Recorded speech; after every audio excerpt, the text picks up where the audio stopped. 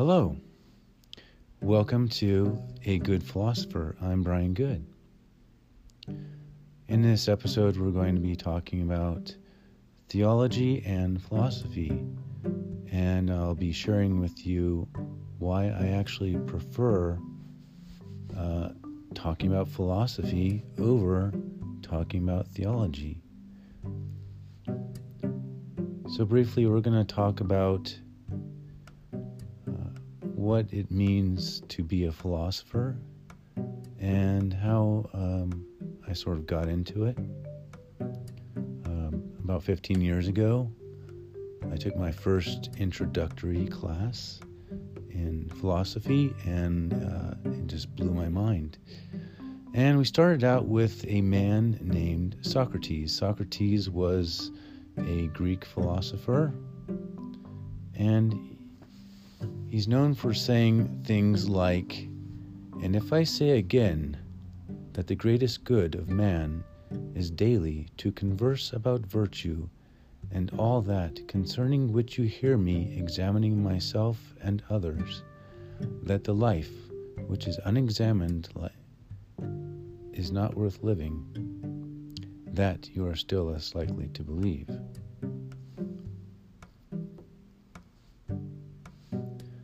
A lot of people still talk about Socrates, even, thousands of years later, after he's been dead for quite a while now.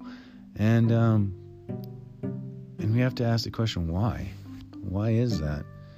So, theology claims to hold the upper hand of moral teaching with God on its side. And I kind of believe that this is a false notion. And I don't really agree with it. And I think that we really should be looking at the philosophers. So in this way, the philosophers are kind of like my saints, with Socrates being my Paul. He's kind of the, like Paul is the driving force, kind of behind Christianity. Most of the New Testament contains the writings of Paul, or at least that which has been attributed to him. While a great deal of people have written about Socrates, and Plato being his largest advocate. Plato was the student of Socrates.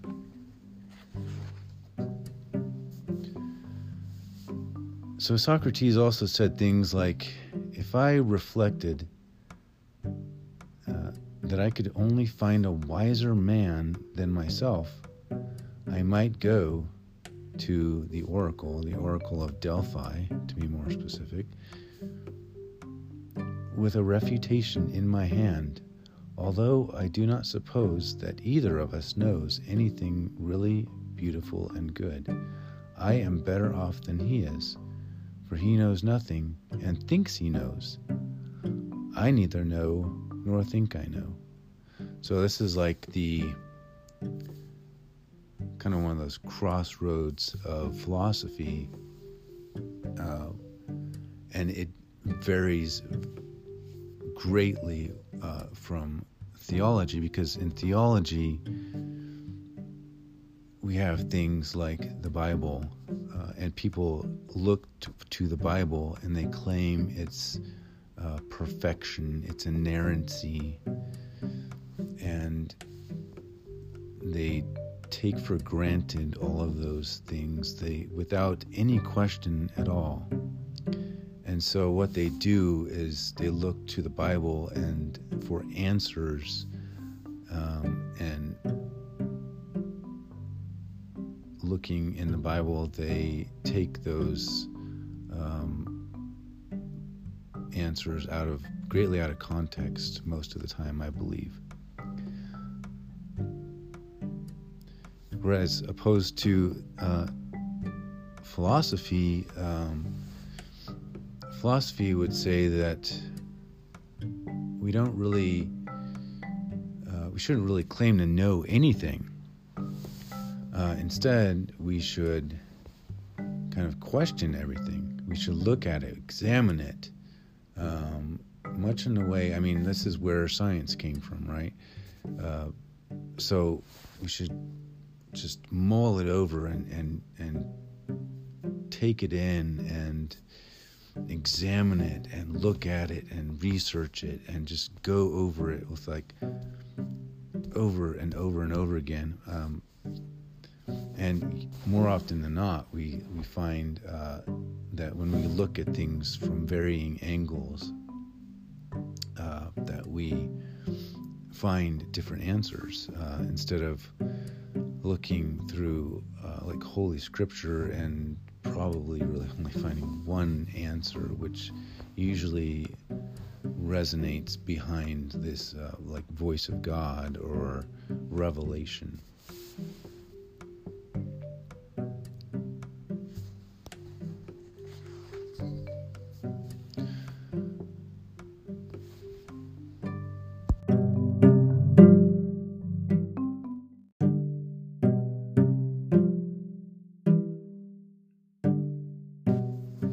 Okay, we're back.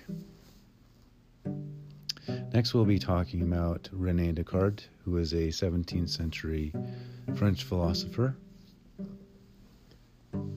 He was also a scientist and a mathematician, which makes him a pretty interesting character. I should also add that he was also Roman Catholic, so that kind of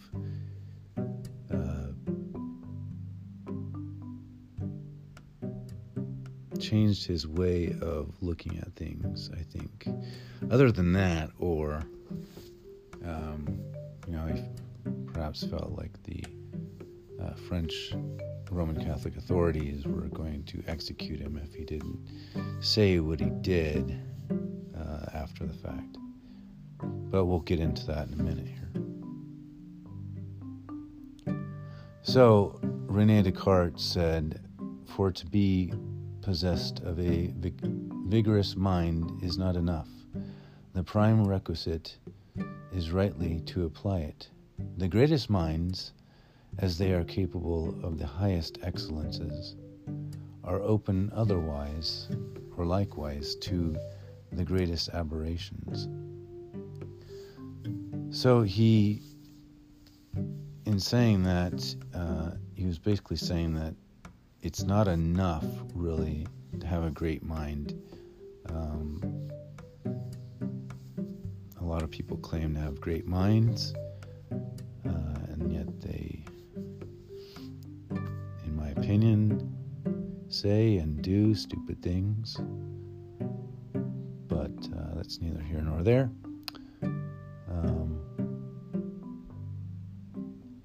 So he basically wanted to perform this kind of thought experiment in which he was in his house and in a dark room, and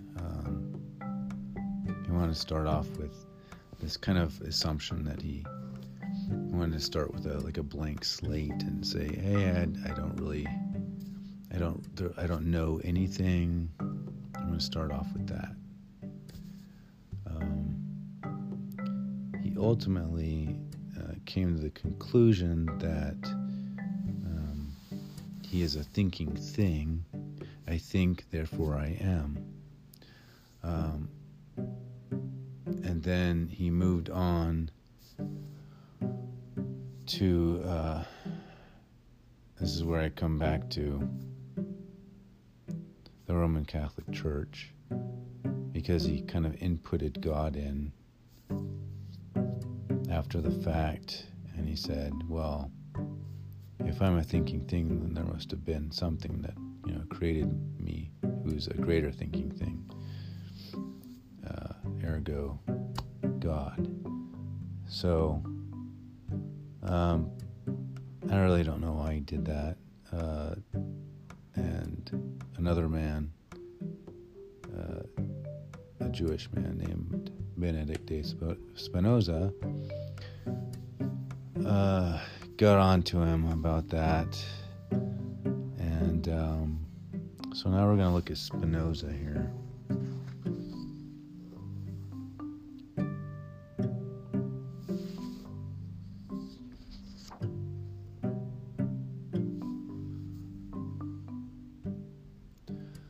So Spinoza was an interesting character because he really got into the meat and potatoes, I would say, of what it means to be, or what it means to believe in God. He basically wanted to get rid of the notion of an Abrahamic God, which I applaud him.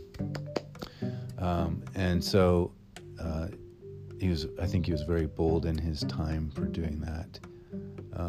So he basically said that God is like this fluid or substance or essence that's kind of like, all in everything. It's in the universe. It is the universe. It's in us, it's in the earth, in the animals.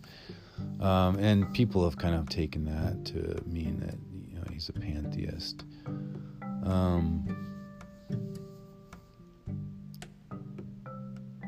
I'm not really sure I agree with that, but nonetheless, I applaud his effort to think outside of the box.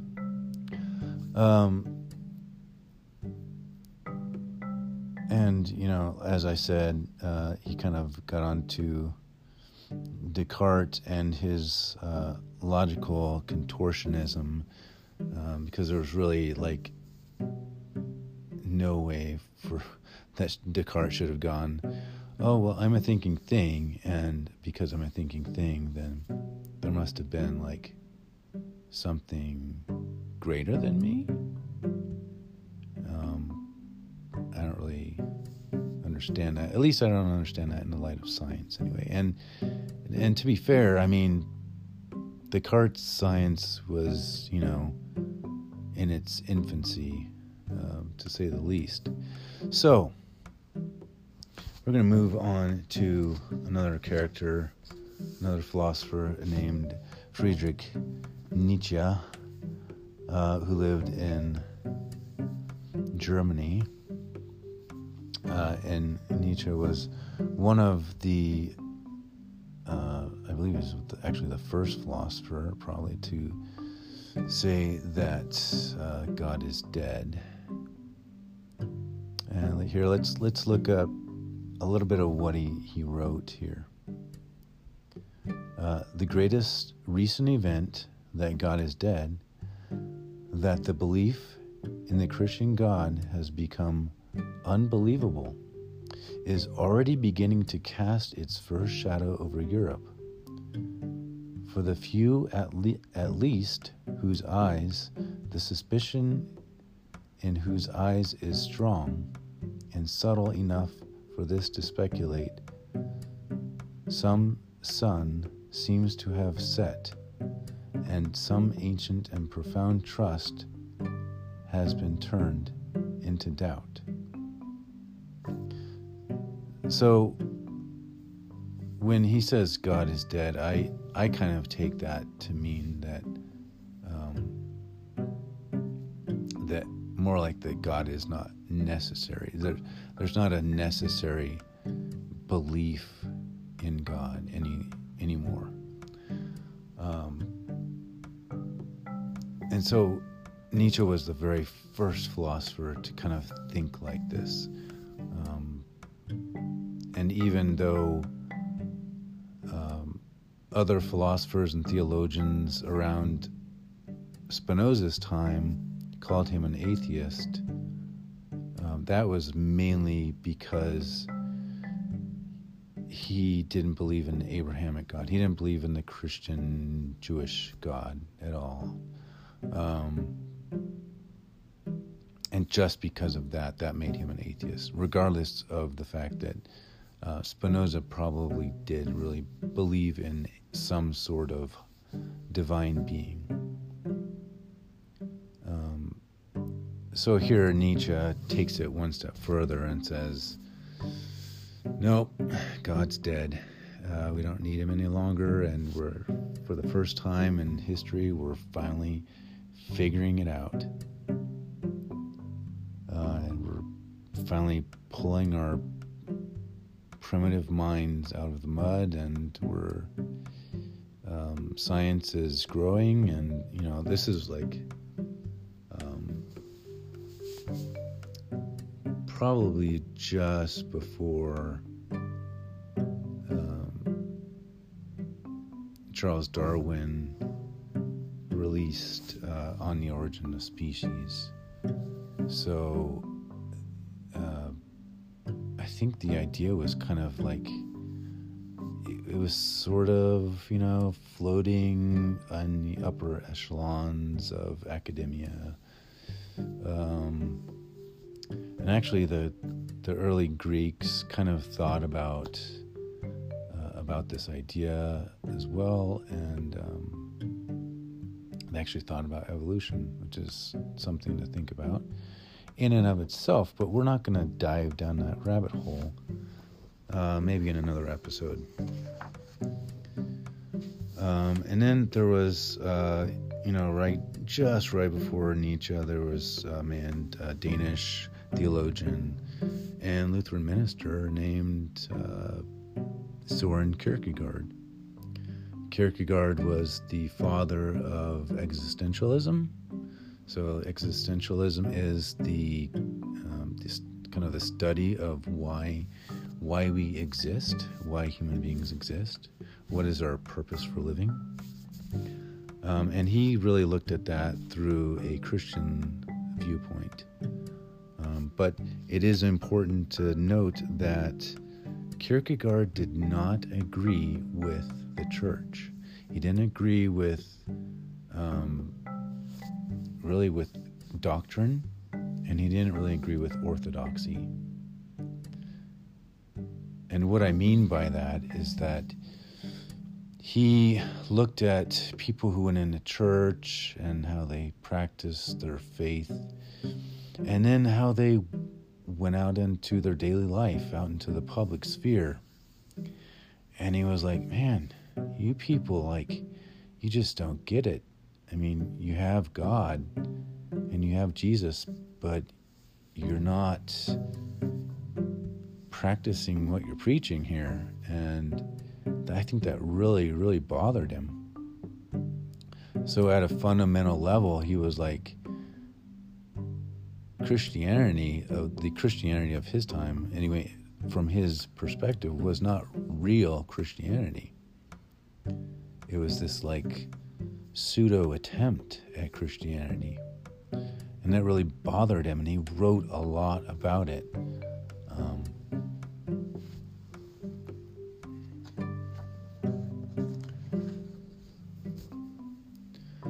So after some time, we went through 2 world wars, right? In the 20th century.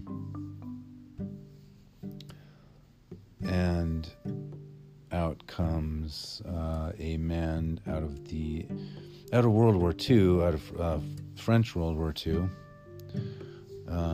the time era anyway, and his name was Jean-Paul Sartre. And Sartre was, he was a playwright, for one thing. He wrote some plays. But he was also primarily a philosopher, and of the existentialist lineage. So he studied Kierkegaard, and he studied Nietzsche, but he kind of took his own path, kind of really took Nietzsche's path in a way, because he not only said, hey, look, we don't need God, and that's basically what Nietzsche said, right? God is dead. But I was in the infancy of that kind of thinking. So Sartre takes it one step further and he says, look, I have this idea here, and it's all about freedom. And he said, man is free. Man is freedom. If, however, God does not exist, we will encounter no values or orders that can legitimize our conduct. Thus, we have neither behind us nor before us in this luminous realm of values and means of justification or excuse. We are left alone without excuse. That is what I mean when I say that man is condemned to be free. Condemned because he did not create himself, yet nonetheless free. Because once cast out into the world, he is responsible for everything he does. So this is kind of where I've come and really just like separated theology from philosophy, because here we can see the idea that, in my opinion, as a philosopher, philosophy trumps, no pun intended, trumps theology. Because it says that, look, God is, if you're a Christian, if you're whatever, God is your crutch. Religion is your crutch. The Bible is your crutch. You're using it as an excuse to have morality when you're actually giving up complete and total freedom. But keeping in mind that with that complete and total freedom, we have full responsibility as well. And this, to me, is the true kind of morality that we need in the world today. When we take full responsibility upon ourselves and we say, look, I realize that there's probably not a God out there. And I need some sort of moral framework from somewhere to work with, right? So how do you get that moral framework? You get it from philosophy. You get it from the philosophers.